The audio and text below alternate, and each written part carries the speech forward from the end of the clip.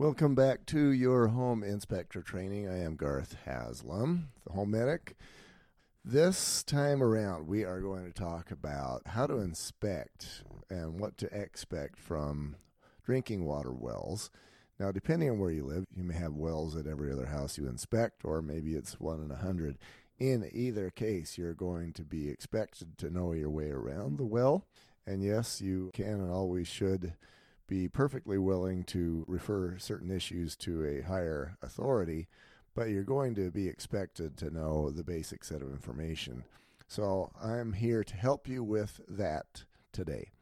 So the parts of a well, we probably should start there. You're going to have the borehole itself that's going to be probably protected with a steel pipe that goes down anywhere from, who knows, it could be 10 to 30 feet if you've got a dug well. And we're going to get into that. You can have driven and drilled wells. We're going to talk about that. But you're going to have that borehole. They're going to protect that hole using steel pipe. And then down at the bottom where you actually have the groundwater, hopefully, you're going to have perforations in the pipe. Or right at the very bottom, you may not have the pipe actually go that far, so that water can just flow in from that space and then fill the hole that is the borehole. That would be the water, of course, that your pump is pumping up into the house. The components would be the borehole itself, the steel pipe going down, your wellhead. You got a pump that's probably down in there. When that pump goes out, it has to be removed using heavy equipment, usually, again, depending on how deep the well is and what the access is, depending on what part of the country you're in. But you're going to have that pump in there.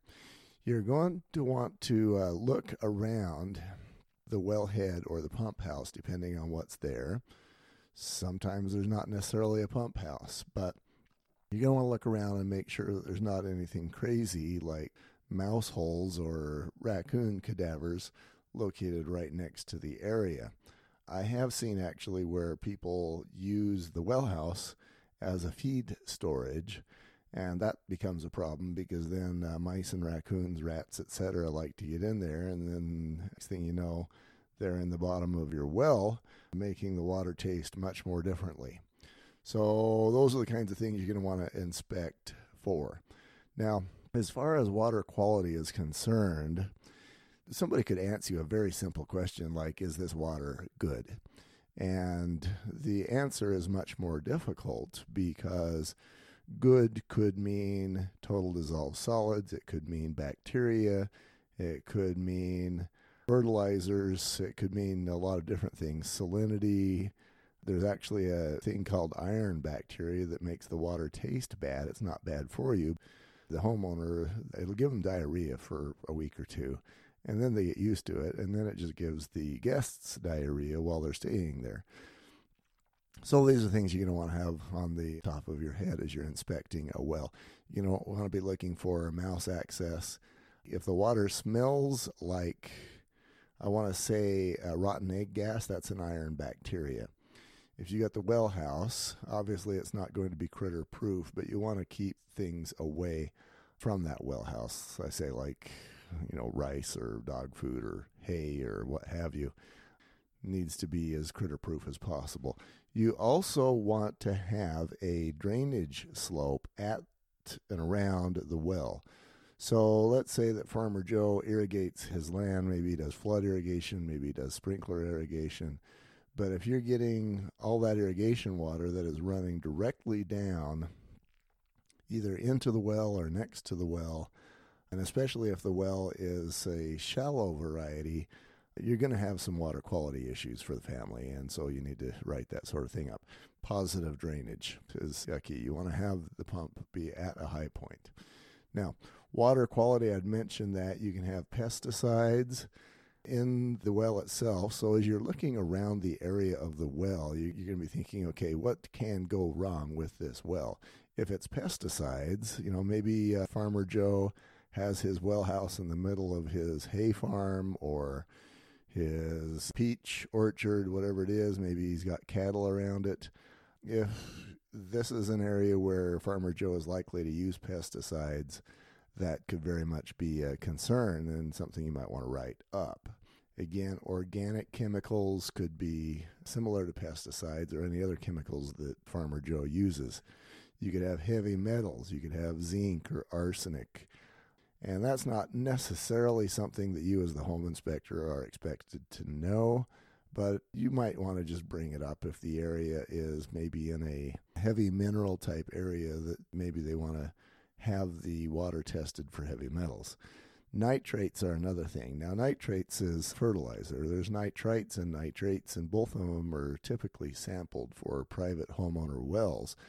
Reason for that is it's a very common thing. It's actually used in fertilizer, but at higher levels it can cause what's called blue baby syndrome. And when a baby is born, they're born blue because they're short on, I believe it's oxygen. But there's been no shortage of drama associated with blue baby syndrome.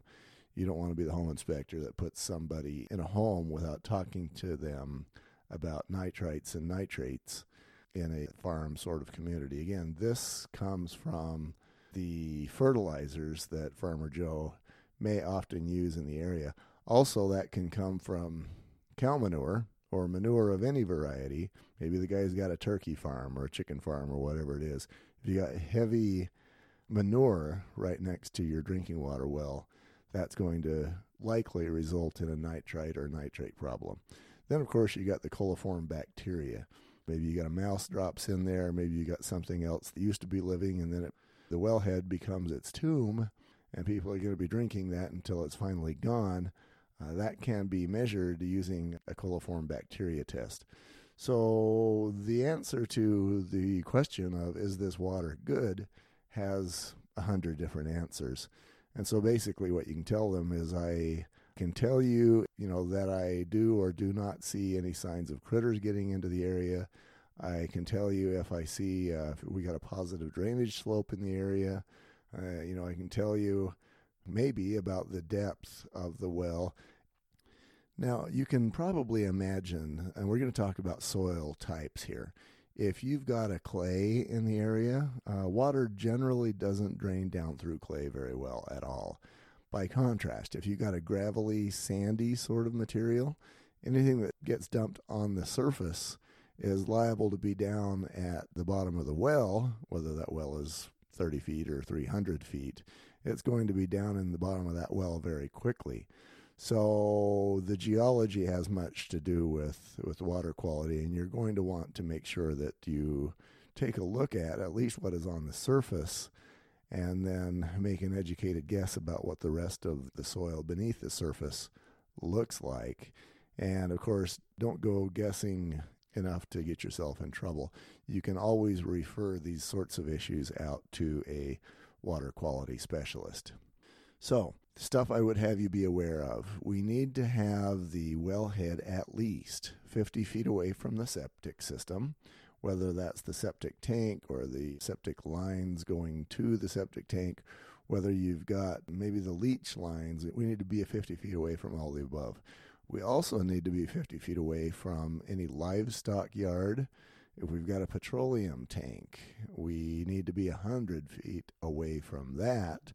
And if Farmer Joe has a manure stack, we need to be well away from that. Again, that's nitrites and nitrates. So that would be 250 feet. I don't think that memorizing those numbers is as important as just taking a look at where the wellhead is and then putting on your pessimist hat and thinking, what is going to contaminate this wellhead? And then you look around and you provide that sort of information to your clients so they are clear on what could be going on. At that point, they can either do water quality testing if they want, or whatever it is they need to do. Maybe they can fence off perhaps the cattle in the area or move the manure pile, whatever it takes to protect the water that they are drinking. Okay, flow tests are part of the original design of a drinking water well. You will probably want to do the same as part of your inspection to make sure that the well has enough capacity to flow the water that they're going to need. It is considered common for a home to require a 5 gallon per minute flow. Most states actually require that value. You can do this without a lot of high-tech equipment. Basically, what you do is you get a 5-gallon bucket, you put the hose in there, and you turn it on. And if you can't fill that 5-gallon bucket up in 1 minute, we may not have enough flow capacity coming out of that well.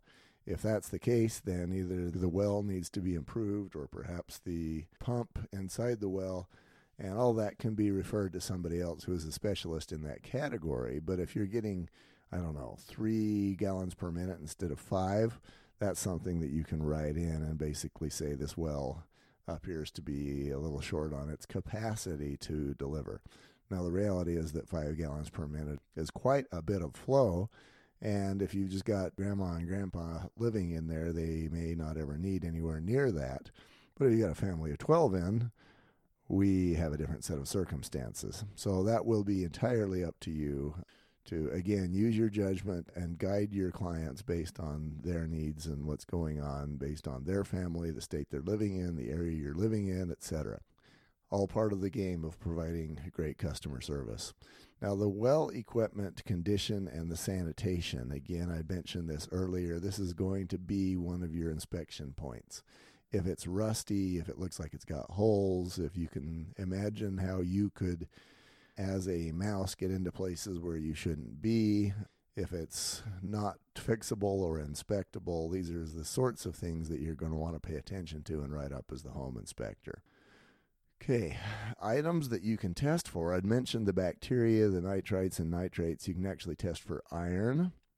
You can tell sometimes that you have iron or iron bacteria in the water because it will be yellow or orange. You can also have manganese, which is black. You'll quite often see that on sinks inside the house where the sink drips. That will turn black. Water hardness is calcium and magnesium. That is eliminated with a water softener system. Just be aware that a water softener system takes out calcium and puts in sodium. Calcium is good for you, sodium is not. So that may not always be something that a homeowner wants to do. You'll want to make sure that at least the kitchen cold, where people fill up their cups of water, you want to make sure that at least the kitchen cold is not hard. It needs to be soft water. You can have sulfides and total dissolved solids. You can have arsenic. You can even have radon in the water. Now, my training is that while you can get a measurable level of radon in water, generally radon and water don't mix. Water actually makes a very good barrier that prevents radon from getting into the home. It is listed by EPA as one source of radon, but it's a small one, and I have some doubts personally as to whether it's a significant source of any radon problem. Those are the sorts of things you can test for. You're going to want to do your own research and find out where the lab is that's close enough to you so that you can get more information on how to do the testing, what bottles to use, etc. Now, your casing height. The casing, again, you've got the hole that is dug, and then to protect and preserve that hole, you got the casing around it. Casing height needs to be 2 feet above the ground, especially in flood-prone areas. Now, if you've got the wellhead where it ought to be, and you've got a positive drainage slope and nobody's flooding the area, casing height can be less than 2 feet away. But flood-prone areas, 2 feet is the recommendation. The cap condition, again, is that cap is going to be the easiest way for critters to get in there. If there is a well log, you will want to take a look at how deep that well is and just see what you can gather. Clay layers are vital in any well drilling operation because that is the barrier that keeps all of the nasty stuff on the surface from draining down and becoming nasty stuff inside the well, which in turn, of course, becomes nasty drinking water inside the house. So you want to look for a clay layer and see if you can do that. If that clay layer is not there, as reported by the well log, you're going to want to bring that up to the buyer and perhaps recommend some water quality tests. If there's any inspection records, of course, those will help as well, and you'll want to ask for those. Distance from potential contamination, we talked about that. again, I mentioned some numbers: 50 feet away from the septic, 50 feet away from livestock, 100 feet from petroleum tanks, and 250 feet away from manure tanks. But the big picture is just look around and make sure that there's nothing crazy that's going on. Maybe Uncle Joe is parking his car right next to the wellhead, and the car happens to be leaking oil. You want to look for those sorts of things. Alrighty, to finish up this segment, I want to talk about the hole itself. Holes can be dug, they can be driven, or they can be drilled. So a dug hole is basically you and a shovel, basically. It's not going to be very deep. It is most likely to be contaminated either from just the surface, people dropping stuff in there, or maybe you've got mice that are digging down there. They find out there's water, so they get down there and then they drown, and that's the most likely to be contaminated. If you got a well that is driven, that's basically, and it's as described, they jam whatever drill head down in there. Usually those will go, your dug wells are 10 to 30 feet, your driven wells are 30 to 50 feet. Now, the problem with a driven well is as they're displacing all of that rock and soil and sand and whatever, it tends to seal up the pore spaces. So this well is not going to be as effective and productive as you would like it to be, because those pore spaces are gone now, and you've got an effective seal at that boring area.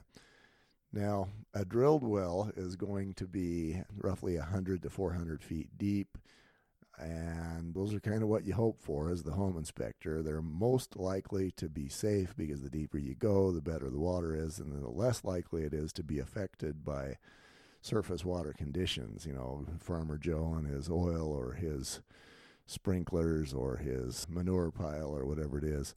So drilled wells are what you're going to want to be looking for. Again, you're going to want to look for a clay layer or two in there so that we can have that much more barrier against poor water quality.